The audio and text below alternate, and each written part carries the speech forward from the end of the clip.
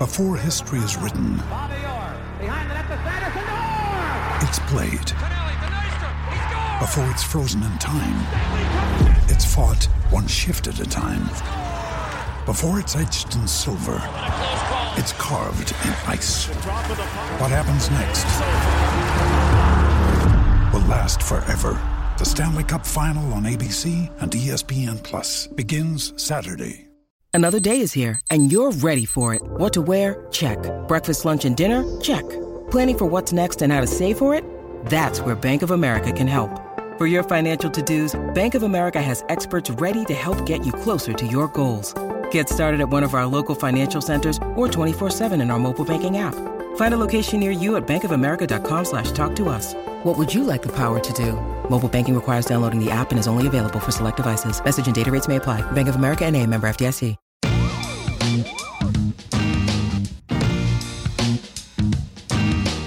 It has been a while, and we're hitting the home stretch. NBA basketball. We're only like a month away from the playoffs. Pretty hard to believe. Shout out Kyrie Irving, 50-point performance on Tuesday night. It was a great performance for him. A great bounce back too from a pretty awful game against Boston. That was fun to watch. Darius Garland, career-high 41 points in a win, a much-needed win for Cleveland over the Indiana Pacers. Another fun watch. The Warriors got off the schneid because Klay Thompson came back, looked great. Jordan Poole, thanks to Will Ferrell, coming in dressed as Jackie Moon.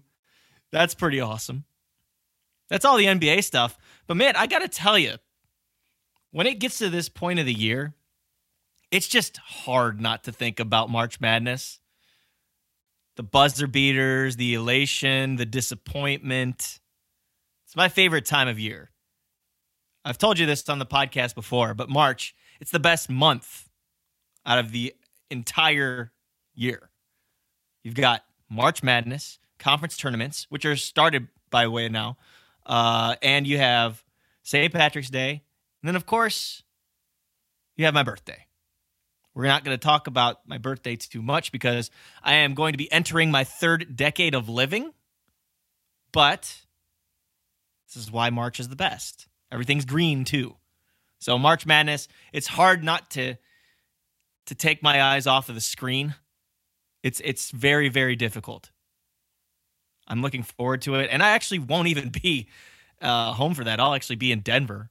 So that'll be fun. Experience that in a different state.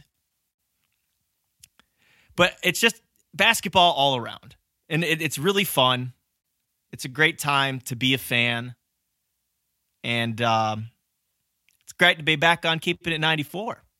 My man, Brian Fritz. I'm Spencer Davies. You all know. Best podcast around for basketball. Courtesy of the BasketballNews.com podcast network. Powered by Ticket Smarter and Prize Picks. B, what's going on, my man? Are you nervous about hitting that 3-0?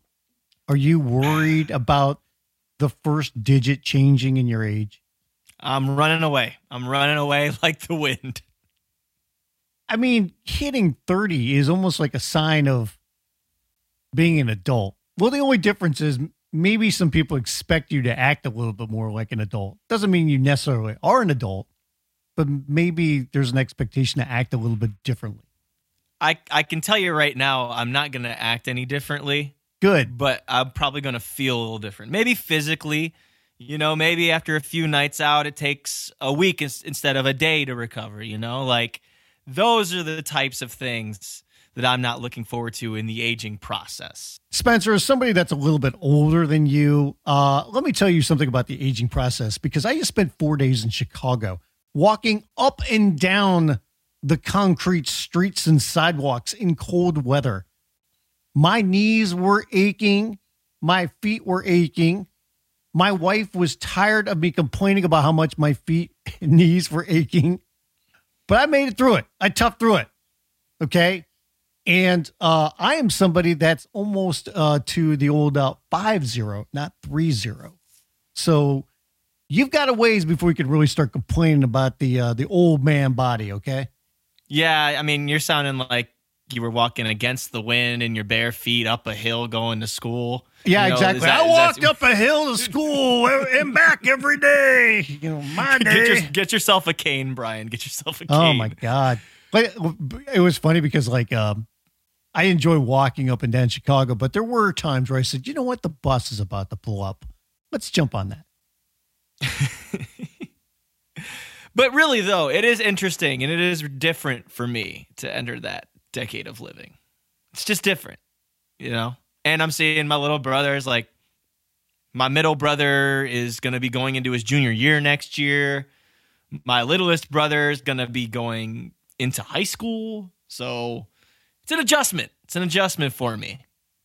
But I'm taking it with good strides. But we'll get to that. Wait, so let me ask you this, though. Do you now appreciate what LeBron James is doing as a player, considering his age and with you about to even hit 30 and knowing that LeBron is even older than that and has a lot more mileage on his body and is still playing at this level?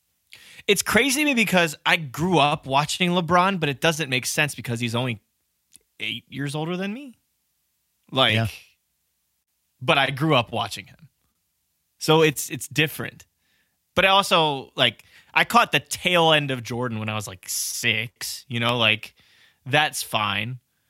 I appreciate that I have knowledge of NBA history now, I guess you could say.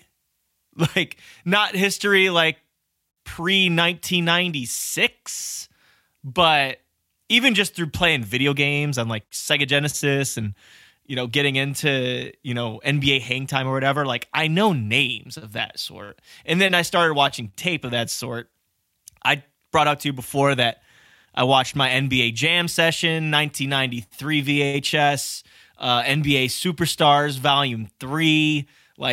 So I had knowledge of it. Maybe not while it was happening, but I have knowledge of it. And I do appreciate those, I want to say legends, but those greats and those players that set the tone for where the league is now and how far we've come from that and how different the game is now. Well, I mean, I think it's amazing what some of these older guys, I say older, but guys that, especially once you hit your mid-30s, even somebody like Chris Paul and the level that they play at. Now, mind you, the advances in technology and the advances in what you could do with your body and the amount of money these guys invest in their body when it comes to all the different things they can do, including dieting and nutrition and different things like that. And it's become a full-time job, even in the off season. It's incredible. So, because you go back, 40, 50 years, you tore your ACL and your career was basically done or was never the same. Yeah. And now guys are coming back, 6 months later, which is incredible. Kevin Durant, case study number 1.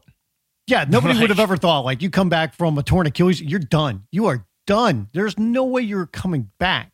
And he has come back and played at a very, very high level. Kobe tore his Achilles, but it was late in his career. When he came back, he was nowhere close. But it's just incredible to see that. And, you can appreciate guys even more for being able to play at that level, even at that age. And I do wonder if now we're going to see more guys instead of okay, I'm going to retire when I'm, 34, 35, that maybe guys on the norm now say, hey, I'm going to play till I'm 38. I'm going to play till I'm 40. Maybe with the advances in technology and medicine, you might be right. You honestly might be right. It's not that way for everybody, but there are some who take care of their bodies, who have the right diet, nutritionists, whatever, the right routines, recovery, rest, all that good stuff. Nobody's ever going to be on the level of LeBron because LeBron's still playing like he's prime LeBron. Right. But you get into a stretching routine, you diet, you have the cryo chambers, all those different things. It's a game changer. It's a really interesting topic. Something I might want to dig deeper into. Thanks for the idea. You're welcome.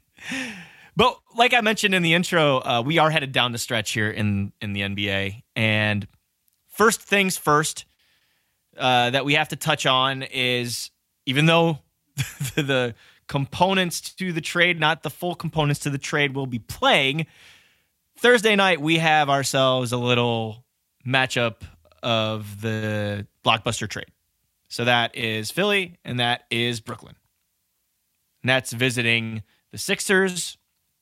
We will not have Ben Simmons because it will be a road to recovery and rest. I think the team literally just announced this as we were recording, that it's official that Ben Simmons will be out due to return to competition, reconditioning, and back soreness. So no Ben Simmons. I believe that Kevin Durant and Kyrie Irving will be playing. You'll see James Harden out there. You'll see Joel Embiid out there. So even though we're missing the other half of the trade, this is still a really good game. This is still a battle of the quote-unquote Titans. But I'm looking forward to it. I am. I'm looking forward to it. And, I think that this is kind of, the players can say all they want about it being another game. And I actually like the way that KD addressed this. KD addressed this, I think, a nail on the head. About, like, you can't really control how somebody else is feeling, and giving Harden's perspective of he's 32, a lot of miles on the tires, and he just wanted to get to a situation where he thought that he could get to the level that he wanted to get to. But you have to really listen to KD's words, because they were really, what do you say, like genuine, like genuinely put together. But you can tell that they're still like not so, they're still like it's some bad blood there, obviously, between KD, Kyrie, and Harden, and we'll get to see that play out on the court on Thursday, and we'll see what levels it can evolve to. And it's going to be fun too, because of, you're going to be in Philly. You can only imagine what the crowd is going to be like. Simmons will be there on the bench, by the way.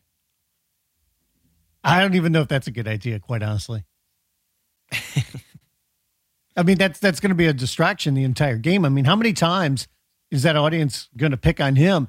And just imagine this too, because I can see them doing it early, but like when somebody's shooting free throws, I could see that happening. If the game becomes a blowout with Philly leading and that crowd is really, jacked up, I could see them really going after Ben. So, I mean, hey, the atmosphere a lot of times can make the game even that much more. And hopefully it's a really good competitive game as well. So, but having Ben Simmons being there, courtside, I don't know if that's a good idea. I really don't. I don't know if I want to expose him to that already, especially in Philly. It's one thing if he's playing and it's the playoffs, because at that point, if he's back on the court and you're in a playoff series, guess what? You're going to play. But do I need to unnecessarily put him in that environment? Right. But I think it also shows an amount of courage on his part, though. I mean, just because he's not playing, if he was not playing, there's plenty of stars that have hid, like just not traveled with the team. I remember that with Kyrie Irving didn't come to Cleveland for a number of years after his first initial appearance with Boston. He didn't come back to Cleveland for another year and a half, 2 years or something like that. Carlos Boozer, for example, rarely played in Cleveland after he had gone to the Jazz. I remember that like yesterday. Some of these guys just kind of want to avoid it. I will give Ben his props to travel with the team, to support the team, and go back to that place where you're going to get hurled some very, very hurtful words. You're going to get a lot of things shouted at you that probably shouldn't be shouted at you. Some of it justified, but some of it over the line, of course. And we can get into that because that's another topic of discussion going around this season. But props to Ben for traveling with the team. It sucks we're not going to see him play, but should be a really good game. You talk about like crowds getting into games and, fans hurling things maybe they shouldn't. I mean, look at what just happened in Boston with Kyrie. Give him credit. I mean, he's not ducking it anymore. Like, he's going to be a part of it, but like that crowd, that Boston crowd, they gave it to him. They were only saying Kyrie sucks, right? That's all they said. Oh, well, that's all we could hear when it came to mass chants. I am sure there are some random shouts that were not as friendly. Right. And I think this is a good sticking point that we can hit on here with the fans and the players. And again, I go back to KD. KD said this in such a great way, even though he insulted some of those fans in the process. Why not? He's like they buy tickets, they want to go and hurl insults at the players because they have shitty lives, but he's like, that's the reason they go to basketball games, is so that they can yell at us. And this kind of brings me back to this point. Russell Westbrook, for example, obviously not having the greatest of seasons, and fans are, have gone over the line on him. Said he's been really hurt by the Westbrook nickname, that it's disrespectful to his last name. His family doesn't want to come to games anymore because of it. They get teased and whatnot.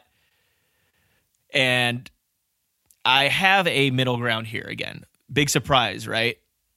Because, again, I come to the defense of players if something over the line is said. The death threats, way over the line, bullshit. Like, cannot do that. No place in this game, in this world, for those kinds of threats over a basketball game. But where are we drawing the line? Is it saying a player sucks, or you suck, or you can't play? Now players can't take that? We're going to get to a point where you can't chastise at all? Because I think that's a little over. I think that's a little overzealous. I think that's crossing the line a little bit on the player side of saying, you can't criticize me.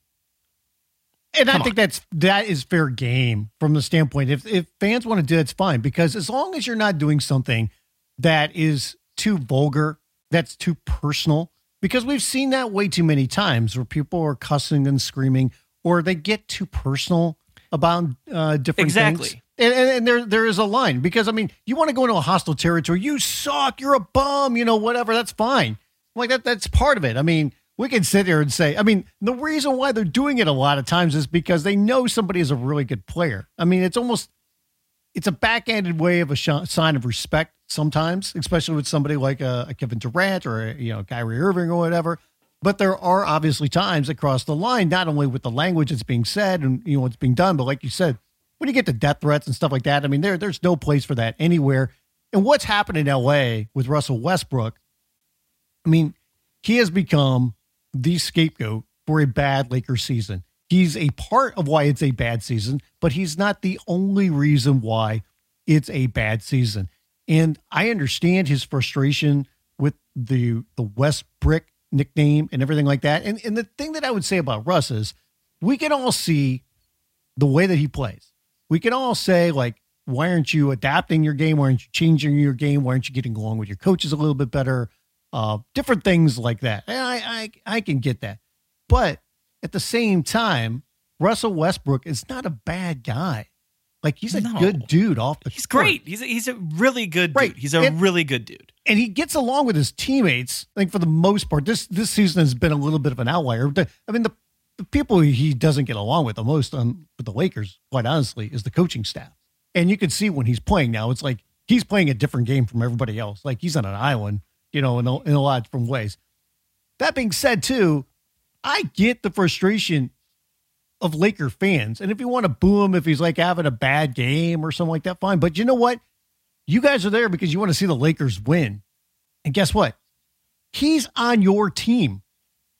So what good are you doing by insulting this guy even more? Oh God, you're going to bring me into the Baker Mayfield discourse here in Cleveland too. But I mean, hey, if you want to boo, that's fine. But to come up with the names and different things like that, I'm like, you're not exactly helping it. I mean, it's as long as it just stays at that, like, the death threats and whatever. Like, I never understand that. It's so dumb and ridiculous, petty, and I don't even understand how anybody can get to that point. But like, I mean, I'm a Laker fan. I'm frustrated with Russ's play, but I'm not going to call him that name, or anything even worse. And I get it from him because he's just like, dude, I'm just trying to play. I wanted to be a part of this team.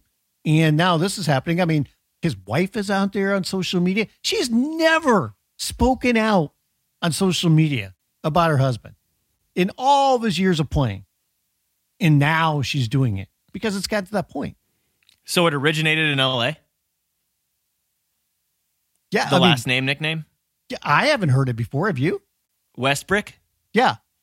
I'm not sure. I really don't know where I'm not came. sure. I mean, this is the most I've heard about it. Maybe it's been said somewhere else, but like I've never heard a whole home crowd chanting that name. Yeah. I mean, that's not even visiting. It's not like he's playing elsewhere and they're chanting it. It's the home Laker crowd doing it. Yes. And that's why he's even brought it up and said, you're disrespecting my name. Mm-hmm. Like, even if you're right, even if he's on the road or something like that, it's even like, okay. Maybe somebody said it and it's a random thing, but I've never heard anybody really chant it, like a bunch of people. And you've got the whole, stadium at, crypto.com arena, and they're all chanting, making fun of his name. I'm like, wow. I mean, this is getting ridiculous. But this is what I hate, though, because I feel like some of the best interactions you can have is between a player and a fan, talking smack to one another throughout the game. Like, I don't want that to go away. I like the other day I saw JaVale McGee had a fan ejected that was 2 seats behind baseline, and I don't know what was said. I'm not gonna see like I researched it. I just caught a clip of it, but like I feel like you see that happening more and more and more. Look what happened. I want to know if it actually warrants these ejections or if it's being too sensitive. It depends on what's being said. Like, I mean, it does. LeBron had a couple people. Oh, the LeBron thing was absolutely just horrifically like horrible, sadistic. Yes, sadistic thinking. Like, and then Carmelo Anthony. That's absolutely. That one was justified because people were chanting "boy" at him, like a bunch of guys and stuff. It's bull. And, it's bull. I mean, that stuff I totally get. And yes, get security. I just don't want the lines blurred. I don't want it generalized to that every insult is to that level of an insult. I mean, do you remember the guy? I can't remember his name. The guy that was the Wizards/Bullets fan. They used to sit behind the visitors, and he used to trash talk them the entire game. There was a fan that did. I mean, he was like. And this is what he did. He was a season ticket holder. And he didn't cross lines. He was just a professional trash talker, would sit behind the visitors. And it got to a point, too, I believe he went on the road a couple of times. And I think even the Celtics one time got him a ticket because the Celtics were playing somebody else. And they got him a ticket in Boston to sit behind the other visitors and trash talk them the entire game because the guy could be so annoying. But, like, he didn't cross a line. Like, you could sit there going, you can't shoot, and, oh, look at how bad you're playing, and, oh, my God, look at this, look at that. I'm like, if you want to do that stuff, hey, guess what? That a fan can do that. But there are lines, like you said. And I do appreciate if there is some interaction, because then if a player hits a shot and do whatever, you can point at that guy and stick it to him and, say whatever, and, like, shut your mouth and, whatever. And, like, that's part of the game. It is. I just don't want that to go away. Selfishly, I don't want that fun in those interactions. The Spike Lee, Reggie Miller stuff. Like, I don't want that going away. Oh, that can happen with anybody on the sideline too. Like, I don't know. I just don't want these incidents to lead to not allowing it at all. Like, I don't want to see that. I don't want to see it go that far. I don't want to see people that are ruining it for everybody else. I think with people, when they pay for a ticket these days and with the amount just people that are paying customers, add that to how emboldened I think people have become on social media. And I think sometimes you add those things together and it adds an element where people will say stuff that maybe they wouldn't have said before when they go to a game, but they say it now. And and I don't get it. Like, why do things have to be so personal and so nasty? Like, you could sit there because, hey, there are huge rivalries in sports, but when it's all said and done, you can at least respect the other team and you can have fun because it is a rivalry. You want your team to win, but, having fun with the banter back and forth can be a part of it. But there's too many people that cross lines now. Yeah. Yeah. And you're definitely not wrong on that one. A lot of bold people with Twitter fingers. So I guess, I don't know. I just hate seeing it go that way, and I don't want it to ruin the fun of heckling in a responsible manner. Yeah, and that's the thing. Like, are you, and I think that's a good way to call it, like, are you really going after somebody, or are you just heckling as a fan? Like, if a player gets pissed because someone's like, 0 for 7 from the corner, and he gets all mad and tries to have a fan exhausted, that's not, you shouldn't do that. And I don't think a fan would get ejected for that, because a fan can, there's enough security, and a fan can, make their case. And somebody has to get over that, because if I'm a fan, if I want to, but like, oh, here comes another corner shot, I haven't made one yet. Different things like that. Like somebody can make an air pass, like, oh, who are you throwing to? The guy in the yellow shirt there in the third row? Like, where'd you go? The toilet store? That's all fun, Yeah, for sure. I gotcha. I gotcha. All right. I think this is a good time to go into our prize picks, Brian. It's been a little while for us. So just want to let our audience know, of course, all users that deposit and use the promo code NEWS on prize picks will receive a 100% instant deposit matched up to $100. So make sure to sign up at app.prizepicks.com. Of course, I will always be doing the points, rebounds, and assists. We'll let Brian lead off with his picks real quick, and then we'll get into mine. So I only have one guy when it comes to points, rebounds, assists, and that is, you guessed it, my guy, Kyle Kuzma. I took over 33.5. Kuz, over the last week, has beaten that, I believe, his last 3 or 4 games, so I'm going to ride the hot streak there. I also have Jason Tatum, speaking of somebody riding a hot streak, but do I have him for points? No. That's a little high at 29.5. Not that he won't get it, but I took the over on blocks and steals at 1.5 for Tatum. I think he can get that. And for my third one, I took LaMelo Ball over 5.5 assists as they're playing the Celtics tonight. Okay. I'll run you through mine real quick. Going to go with Time Lord, Robert Williams III. All of these are points, rebounds, assists, by the way. 24.5. I'm taking the over on that puppy. So that's a big one for me. I think Robert Williams has been playing very, very well lately. So good on him. I thought this was crazy. This was real crazy to see this number. I think it's very low. But Drew Holiday, 30.5 points, rebounds, and assists. I'm taking the over on that. I think Drew's been playing well. He's coming off of probably one of his worst offensive showings in a week or so, but I think he just gets right back to where he was. They were playing OKC on Tuesday, so he wasn't really needed in that situation. And then here, this one always bites me. For some reason, every time I do a player prop with this guy, it bites me, but I'm going to try it out here because I saw this number and I thought it was pretty low. And against a team that cannot play defense, going to go with Aaron Gordon, 22.5 points, rebounds, and assists. We'll take the over on that one. So there you go. Got Drew Holiday, 30.5. Got Robert Williams, 24.5. And Aaron Gordon, 22.5. All over, because an under isn't until it's over. So I'm taking overs. Over. And once again, reminder, all users that deposit and use the promo code NEWS on Prize Picks will receive a 100% instant deposit match up to $100. Hopefully I win, Brian. Hopefully I win. I know that you're desperate for a win. Yeah. And I mentioned Drew Holiday. I picked Drew Holiday. And you have on here, the Bucks, they are on a streak. They've won 5 in a row, and they're looking like themselves. It's much in part to how Drew Holiday has been contributing, not just offensively, but offensively in the fourth quarter and defensively in the fourth quarter. They really locked down in those final periods. Chris Middleton's had numerous, binge-scoring opportunities. Giannis looking like Giannis. I think Serge Ibaka is someone who deserves a lot of love, who's making a huge impact off the bench for them. Looking really fresh, honestly, since he injured his back in LA last season. he just looks really good. I think you're getting, really good contributions from Bobby Portis, who's been in that starting lineup for, quite some time now, and is doing some really solid things as a floor stretcher.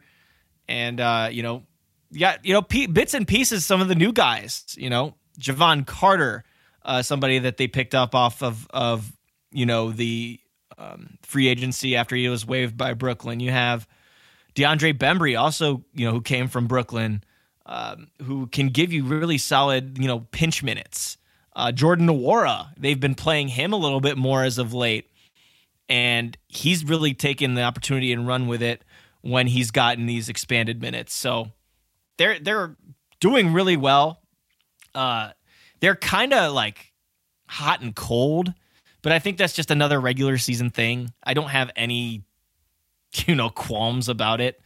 Like, for instance, they're on a 5-game winning streak and they are coming off of a stretch where they lost 4 out of 5. That's just the NBA season, to be completely honest. But they look like the champs, and they, to me, are still the team to beat out of the East until said otherwise. I agree. I mean, they've been up and down, throughout the year. We keep waiting for them to kick it into another gear, and I wonder if this is it. But regardless, they win games, I think, minus the laugher against the Heat recently. But for the most part, I feel like they've been stepping up and winning some games against other teams. Like, it wasn't too long ago where, they won against Phoenix. They won against Chicago. The more recent game against the Heat, I was thinking about another one from earlier in the season, but they beat Charlotte. I mean, they've stepped up in some other games, like even the Nets game that was super competitive. So they've been playing better as of late, and they're starting to look a little bit more like the team that we saw in the playoffs that can close out these games. They're taking things just a little bit more seriously. Not that they were not serious, but you could see they could do a little bit more to close out games. And now I think we're seeing that a lot more. And I think a part of it is too, not only Giannis putting up those numbers, but Middleton's finally getting back to, the Chris Middleton we're used to seeing. We put up that 44 against the Suns the other night. So, getting that element back and having him round into form, is, that's a difference maker for this team. It is. Another team on a 5-game winning streak who has only one less win than the Bucks and basically the same record is the Mavs. And here's this team that's, just kind of biding their way through the season. They don't get off to the greatest start. They're pretty much middling by December. And all of a sudden, they're 15 games over 500. They're on a 5-game winning streak. Luka is, I think, easily the second half MVP so far.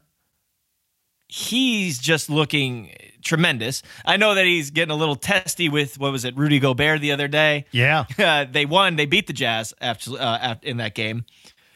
Shout out to Spencer Dinwiddie, who, mostly watching him in Washington, you thought that might be cooked because he couldn't quite get to the rim. He was not making his shots.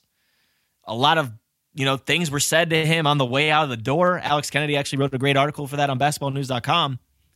And this dude, Spence looks good.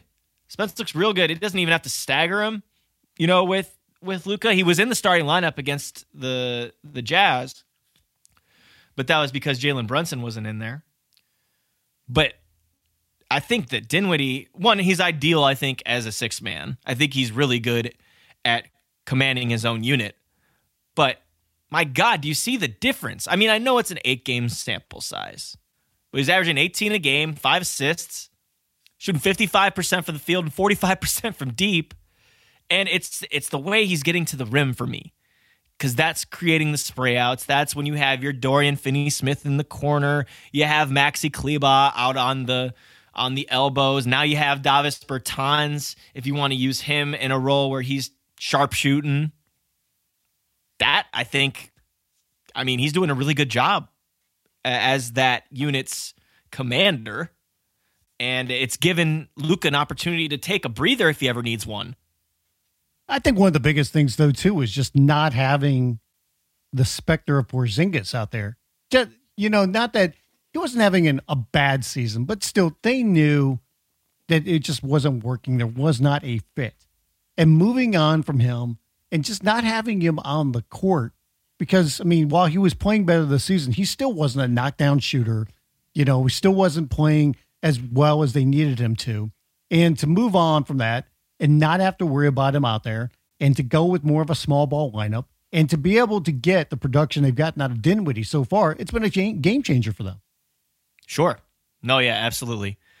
And, I still am all about my man DFS, man. He doesn't get enough love. And he signed that huge extension about a month ago. But this is just one of the best.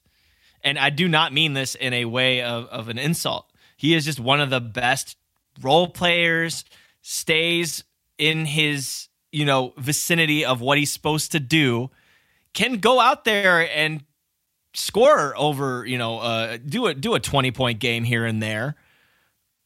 But he just knows what he's there to do, and he does it probably better than most in the NBA. And that's 3-and-D. 3-and-D, grab rebounds, get yourself some stops on the defensive end, and compliment. I'm surprised that I haven't interviewed Dorian Finney-Smith at this point because he's one of those irrational love players I have. Mm-hmm. But, God, I just love the way that he plays the game, and he's got a little bit of nasty in him too, and that's another thing I like. You look at the way that they are playing, and now that, Luka's in shape, and he even recognized it, and he has played different here in the second half, like you said. Dinwiddie has been such a welcome addition to this team, and they've just embraced the style of ball that they have. Like, they were kind of most of the way there, but not totally there, I would say. But now the pieces have definitely fit together a lot better. And yeah, look at how they're playing. They're surging right now, in the West. Like you said, they've won 5 in a row. They're up to the 5 seed. And this is closer to what I think a lot of people thought they were going to be doing, going into the season. And we didn't see that for the longest time. But now they're doing it. Yeah. And if our listeners want a just little recap of how Luka's done the past 2 months, since the new year, he's averaging 29.7 points, 10.3 rebounds, 9 assists, 1.3 steals. He is making 45% of his shots on 22 field goal attempts, taking 8 threes a game and making 34%, which is okay. It's not bad. It's not good, but it's not bad. And then he's 76% from the line, which is a lot better than how he started because he could not make a free throw to save his life at the beginning of the year. So, Luka is doing some really good things, but the complementary pieces that Dallas has put around him, and we didn't even mention Jalen Brunson, who's going to have himself a payday this offseason, they're doing well. And I think that, Brian, you made it sound like addition by subtraction with the Kristaps Porzingis move, and so far it's definitely proven to look like that at the moment. Sometimes it's what you just have to do. Like, you just have to make a change and not have somebody that, Porzingis isn't somebody you can just sit there and say, we're going to bench you. Like, you've got to play him if you got him, and he's healthy. Right. And exactly. It just wasn't a fit. It was like time to, move that player and that personality, to another team, man. We need to try something different. From 5-game winning streaks to a 5-game losing streak, the Bulls. And I saw an interesting stat on the Bulls. Something you wouldn't think because, you're seeing DeMar DeRozan do all these great things. Zach LaVine, when he's been healthy, has just been great. This team itself, it just looks like it has really, really good vibes, But this one stood out to me. And I don't know if you know this, Brian. The Chicago Bulls, against the top 3 seeds in each conference, are 0-14. Oof. So here's their record. Against the Miami Heat, 0-3. Against the Sixers, 0-4. Against the Bucks, 0-2. Against the Suns, 0-1. Against the Grizzlies, 0-2. Against the Warriors, 0-2. So how do you react to that? does it necessarily matter? And is this a concern going into the postseason? Or are you like, no, we have a guy that's scoring, over 35 a game in the last month? I would say one of the things you got to look at, though, is who was playing in those games. Like, were they healthy during a lot of those games? That's a really good point. And that's how stats can become very misconstrued. Right. But that being said, I would be concerned about it because you're going into the playoffs here pretty soon, in a month from now, and you're going to be playing the better teams. You don't have the cupcakes to kick around anymore. So, I would call it concerning. And they've got to get healthy. I mean, they've got Zach LaVine back, and like you mentioned, DeRozan's just putting up, ridiculous numbers, and he had that stretch of game winners and everything. But they're missing their backcourt. They're missing Lonzo Ball, and they're missing Alex Caruso. And those are their two best perimeter defenders on their team. Mm-hmm. And, without those two guys, they're definitely vulnerable, and they need them back as soon as possible. Yeah, and that goes without mentioning Patrick Williams, too. They've been without a starter the whole year. Right. So I think it's honestly more admirable that they're in the position that they're in, but 0 wins against those teams is interesting. That kind of is a little bit of a bugaboo for me. However, they are playing as one. I love the development of Ayo Dosunmu. I'm loving what I'm seeing out of Javonte Green to be able to step up that way.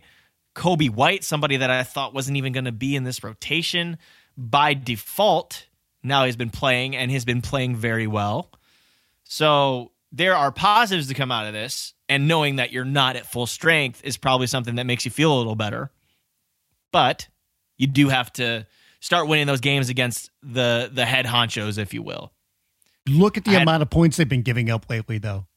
121, 118, 130. 112, 116, 118, 109, 122, 127, 119, 115. And some of these are wins. Okay. So, I mean, they have not held a team to below 100. And you have to go back a little ways when they played the Orlando Magic, which was a month ago or something. So it's been a little while. Now, mind you, so like that I was said, it looks like that's January 3rd. Yeah. It looks like they pummeled the Pistons on January 11th. That's a pummel. And then they held the Bucks to 94, but that was in a loss. Yeah. So, I mean, January 21st. You got to go back a little ways. And like you said, their backcourt has been banged up, but that's what they're missing out on. I think right now is some of that ball movement and balance in the defense on the perimeter. And you look at even their point differential right now, and while the Bulls are still the 4 seed, their point differential is only 1.4. And that used to be a lot higher. Yeah. So those are some 5-game streaks for you. I did want to get into this real quick before we get into Mr. Jokic, which I absolutely want to talk about because nobody's talking about him again. But we foolishly did not address the Grizzlies on our last podcast, and they deserve their flowers. They absolutely deserve their flowers. Ja has to be an MVP conversation. He might not be the MVP, but he might be a top 3 candidate. He's just, I'm seeing some unearthly stuff from him. And it's not even just always in the numbers. It's one, you see the flashy dunks and you think to yourself, okay, this is how this guy looks. And you see a buzzer beater with 0.4 seconds on a full court heave from Steven Adams, and you're like, wow. But it's the way that he just kind of operates and is in control the whole game. What man that is 6'3" and 174 pounds should be leading the league in points in the paint? What? I can't even come up with words for that. He's like he's amongst the rays of like the trees of like Joel Embiid and Jokic and these other like dominant bigs that get their points under the basket. And yet this dude who is a point guard, that's probably not even 6'3", he's probably 6'2", let's be honest. And he just has this slice and dice, manipulate the defense, and I'm getting into my paint and I'm scoring. Whether that's by free throw or by layup or by thunderous dunk. And he's doing it all. He's doing it all, and it's bringing his teammates along with him. That dude is just, he's a dynamo to watch, man. He's one of the most exciting players to watch in the league. Flat out.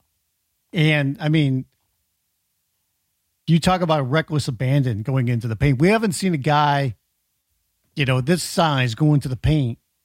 Probably going back to very early Derrick Rose. And before that, you're talking Allen Iverson.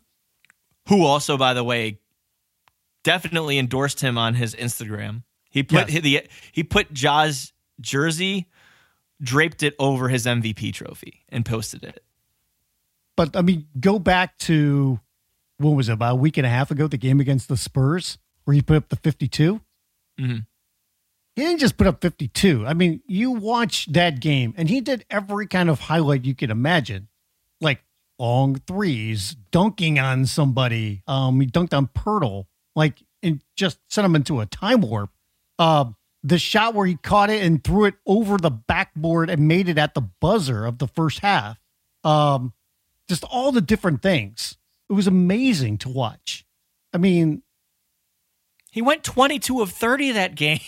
Yes. 22 of 30. It's ridiculous. I mean, he put up 52 and he only made 4 free throws, only had 4 3-pointers. And by the way, they don't need that from Ja. No, they absolutely have a good enough team. And secondly, not to interrupt you. Yeah.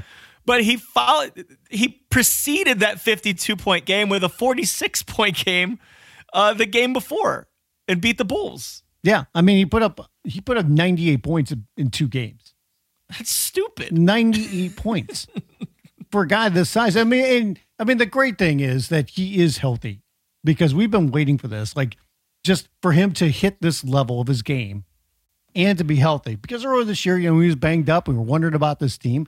And remember, the Grizzlies started to really turn things around when Ja was out because they started playing better defense. And then when he came back, they just continued that. And then they had, their leader on the court back and putting up ridiculous numbers. And that's what we've seen to where now, I said this, I can't remember how long ago it was. We were talking about what teams we thought were real.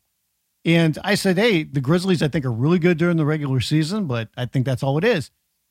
And I got to start, changing my mind about that because you look at the way that the team is playing and you look at the West, which I think is totally up for grabs. I mean, outside the Suns, obviously, you get healthy, you get Chris Paul back, they're getting Booker back.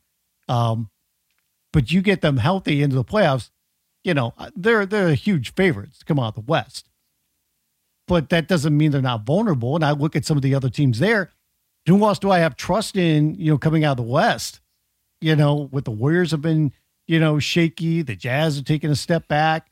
So I think it's up for grabs in the West. And the Grizzlies, while they don't have that playoff experience, you look at what they've been able to do so far, this season, and they might be a hot team going into the playoffs, and you never know what can happen. They're the friggin' second seed, man. They have the second best record in the NBA. It's pretty wild. It's pretty wild because, there's some people that kept them out of their playoff picture to start the season. Right. And remember, this is a team, too, that I think when you look at the ownership there and the management, and they sit there and go, we're building something really good, and we're almost there. We've got, we've got the ownership in place. We've got, our cap situation is really good, and we've got the money we're going to spend. Just imagine this in a couple of years. They're ahead of schedule. Oh, yeah. They're way ahead of schedule. Easily. They got a young core, man. They got a young core. Probably Steven Adams is the oldest player on that team? Yeah. I mean, but they have to be surprised, to be at this point already. Because I think they probably thought, we're a year away from this, maybe 2. And they're there now. Mm-hmm. And it's not, And it's not like some kind of sham or anything like that. Like, oh, there's got a little hot or whatever. Like, no, this team's for real. And by the by, they're playing assassin Dylan Brooks back here soon. So that's another thing that we don't even touch upon there. All right, on to Nikola Jokic. Denver has just kind of been sitting there right in the middle of the pack in the West this whole time. And they're starting to sneak up on people. They're almost to 40 wins now. They are looking really solid, much in part due to, and Mark Schindler did a great article for us on basketballnews.com on this, but their bench has gotten better. Why has their bench gotten better, Brian? Because they brought in Boogie Cousins. And Boogie has given Nikola Jokic a chance to, take a breather, but also provide them a very, very reliable backup big. Okay? And that's huge for this team. That's huge. In their last 13 games, they are 11-2. And they've beaten some really solid teams along the way. Some of it's, I take that back. Maybe not really solid teams, but they've beaten some formidable teams along the way. How about that? Most recently beating the Warriors, even though they're slumping, still beat the Warriors. It's always a good win. They beat the Nets in this stretch too. So yeah, maybe their schedule is actually a little softer, but they've been winning games. Right, and that's the important thing. Even though I'm going in circles here, the more I look at it, I'm like, But they did beat the Warriors twice in this stretch, both home and away. I mean, hey, a win is a win. I mean, if you go back to even like late January, they beat the Nets, they beat the Pelicans, they beat the Bucks. I mean, they played really, really good basketball going back, since the beginning of the year. And it's been Jokic. I mean, Jokic has been the guy, obviously, all season. But I think more and more people are starting to really notice it because, I mean, once you had the injuries, once Michael Porter Jr. went down and you started the season without Jamal Murray, you look at this and go, yeah, they've got the reigning MVP, but how good are the Nuggets really going to be? And they've just kind of been steady. I mean, you look at where they're at right now, and they're the 6th seed. They're only a game back, of the 5, and, just a game and a half back of the 4 seed. But, more and more people are saying, wow, the Nuggets are still there. They're still there. And Jokic is putting up ridiculous numbers. Ridiculous numbers. Like, I know people always want the flavor of the month. They want something new. And, Joel Embiid has played incredibly well, and people have talked about him for the MVP. But the numbers that Jokic is doing without the same kind of weapons has been incredible. I mean, look what he did the other night.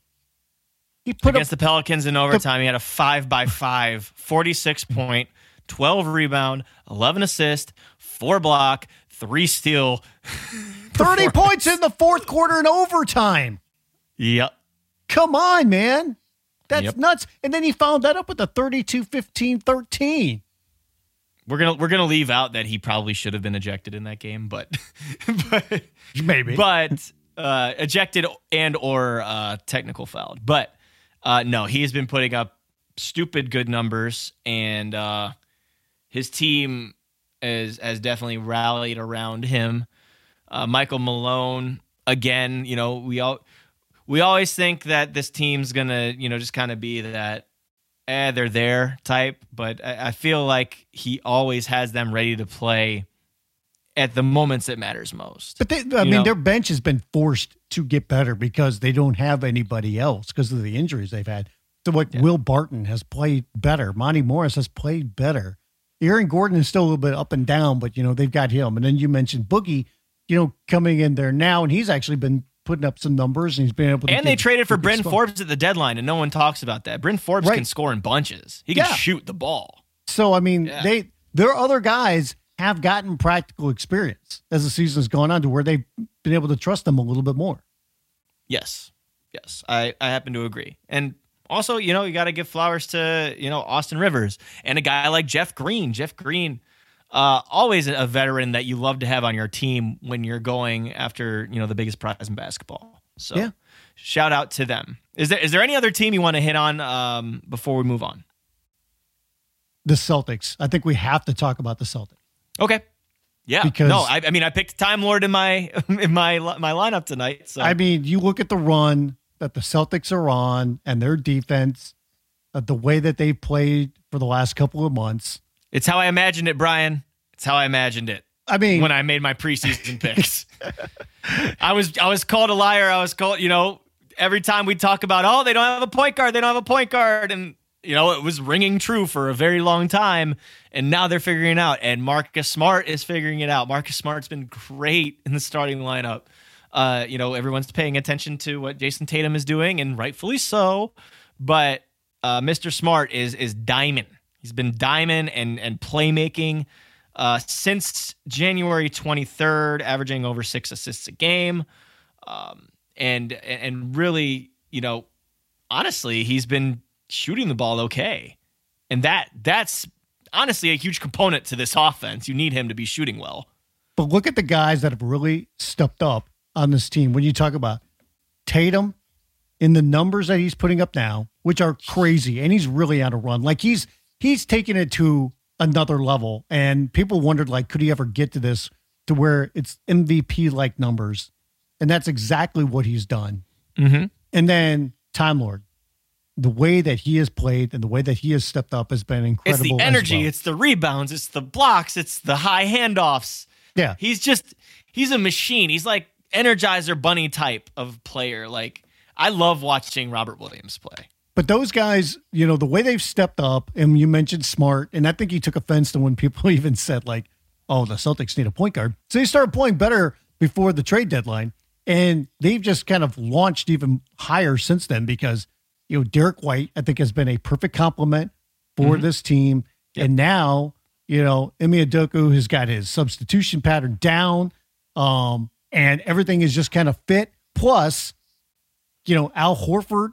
I was going to say, we got to give him some love, man. Like, well, since February, his plus minus average is plus 14. Yes. They just got to keep his mids down. There have been some games where I think they played him a little bit too much. Got to keep him fresh for the playoffs. There's a lot of 30 minutes in here. That's what I'm saying. Let's scale those numbers back. And I think one of the other guys that has to be mentioned on this team is Grant Williams. Because Grant Williams and the way that he has shot the ball, especially from 3-point range, has just been a fit where they can just put him in wherever and he can spell some guys some minutes. Like, not a lot of time, but he can get guys a breather here and there, and you're not really losing ground by putting him in there. And he has just been a nice little component, and a little bit of a glue guy for this team. Yeah. And, not to go through the entire roster, but I think having some familiarity with Daniel Tice also helps. This team knows Daniel very well. And it's not like he's going to be playing the same role as he was beforehand. There's too many cooks in the kitchen for that. But, 10 minutes here, 12 minutes here. It's a good guy to have in there. Can stretch the floor, plays good enough defense, and plays the right way. Gets you some rebounds. But, I mean, they're on an awesome run right now. And they're blowing teams out. Their defense has been incredible. Their defense is the best in the league since the new year. If you go back to, let me look at this real quick. Can I ask you while you're looking this up? Yeah. Can I ask you, is this another situation of addition by subtraction? You know who I'm talking about. Well, they got rid of Schroeder. Yes. It is. But, I mean, they started playing better before they traded him, too, though. Okay. So this goes back to, I think this is more of a defensive thing, to where I think, they got, Ime Udoka really impressed us on everybody. Like, I think just, come on, guys, let's get it better on defense. If we get the defense, I think the offense will turn around. He's toughened up this team a lot. Yeah. I mean, reigning coach of the month, by the way. Yeah. Just go back to some of these numbers. Like, they start the new year, like, they held, I know it's the Knicks, but like, the Knicks to 75. I mean, there's a lot of games in here where they've held teams under 100 points. There's 99, 92, 87 against the Wizards, 75 against Sacramento in that, infamous blowout there. But like, they held the Heat to 92, the Magic to 83. I mean, I know it's the Orlando Magic. It's still a professional team. They held the Nets to 91. They held the Hawks to 95. They held the Sixers to 87. I mean, these are incredible. And like, you look at the margin here of the victories. I mean, there's a lot of double-digit wins in here, too. Yeah, there are. And, I mean, you look at Jaylen Brown, too. Jaylen Brown's been playing outstanding. This is a well-oiled machine right now. Yeah. And this is the way it should have been. And maybe they just turn the focus up a little bit. I don't know what the reasons are for it. But, I mean, they're not the only ones that it takes maybe a little bit of time to get going. Not everybody's ready off the rip, you know? But, I mean, so many times we talked about, like, are Tatum and Brown a fit? And it's always foolish. The Celtics stayed with it. And the thing is, too, I think they realized it. I think everybody really realized it. Like, for this team to click, you know, as good as Jaylen Brown is, Tatum has to be the number one. He has to be more assertive. Oh, yeah. He has to do more. And he's done it. He's accepted that. And look at the way he did it all on Sunday. His game has just blossomed over the last 2 months. Yeah. No, that game against the Nets, man, he was getting downhill. He was making his step to the left shot. He was, diming it out. He was running in transition. Had the just all the bag work, and even in the half court, just with some of the dribble drive moves he had. It was the aggressiveness, man. It was just all there. And he's just in control. He's in control, man. And I think a lot of us too forget, and people make fun of us, when we mention, he's because the old running joke was he's only 19, but truly he is only 24 years old, guys. Still only 24 years old. He's fifth year pro, and he is not even close to his prime yet. So let's realize how good Jason Tatum is, and seeing how terribly he started the year, but now seeing the ridiculous run that he's on now. There was an adjustment period for the new coaching staff, and they didn't really change over the roster much. Other than adding Schroeder and Horford, who started off the season well, but then quickly looked old. And then I don't know if he made a trip to Germany or what has gone on here for the last month and a half, but he's looked a lot better. That's why I talk about, like, keep those minutes down. But, this team has finally found their chemistry. And they're not worried about, like, we got to have that traditional point guard or whatever, because, like, having Smart out there who's got to change those games just a little bit, but then the addition of Derek White, who is basically like another version of Smart, but he fits. Like, the pieces have fit. They found, the jigsaw puzzle. It's like they finally found the corners, and then everything else just kind of came together.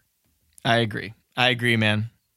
Well, I think we hit on like 6 teams, so that's probably a solid start there. Dude, we've got conference tourneys coming up here. I'm really excited. Like I said in the intro, man, I love college basketball this time of year. It's one of those times where you have to Google where the college is and what division they're in. Like, you see the no-name colleges come out of nowhere, like the UMBCs and the Bryants of the world. By the way, really crazy stuff happening in that game on Tuesday. But really looking forward to March Madness. Conference tourneys are off to a great start. But the NBA is still king around here, and that's what we do here at Keeping It 94. Real quick shout out to Greg Popovich. He's 1 win away from breaking the all-time record, Don Nelson, currently tied with him at 1,335 wins. If he gets one on Wednesday against the Raptors, Greg Popovich will stand alone on top of that hill. So congratulations to you, sir. You are a true winner. All right, that's it for us here at Keeping It 94. Of course, you can find us on Twitter. I'm at Spin Davies. He is at Brian Fritz. I am on Instagram at Spin Davies. He is on Instagram at It's Brian Fritz. We are powered by the BasketballNews.com podcast network. We've got some great ones for you to listen to, guys. The Dunker Spot with Steve Jones and Nekias Duncan. We have the rematch with Etan Thomas. He just had Derek Coleman on, former big man, all-star, and Q's alum, so make sure you go listen to that. The Alex Kennedy podcast with Alex Kennedy. He just had a great guest on, Jarnell Stokes, and also Sarah Kustok of the Yes Network, so listen to that. Dishes and Dimes with the ladies, and of course, Nothing But Bets, a daily gambling podcast hosted by Evan Sidery. So make sure you subscribe to those and subscribe to Keep It at 94. We're on Apple Podcasts, Spotify, Stitcher, and wherever else you listen to them. Leave a comment, rate, review, subscribe, and do all that fun stuff. Until our next episode, we're going to be starting March Madness next week, but also stretch run of the NBA. We can do both, guys. It's okay. We will talk to you another time.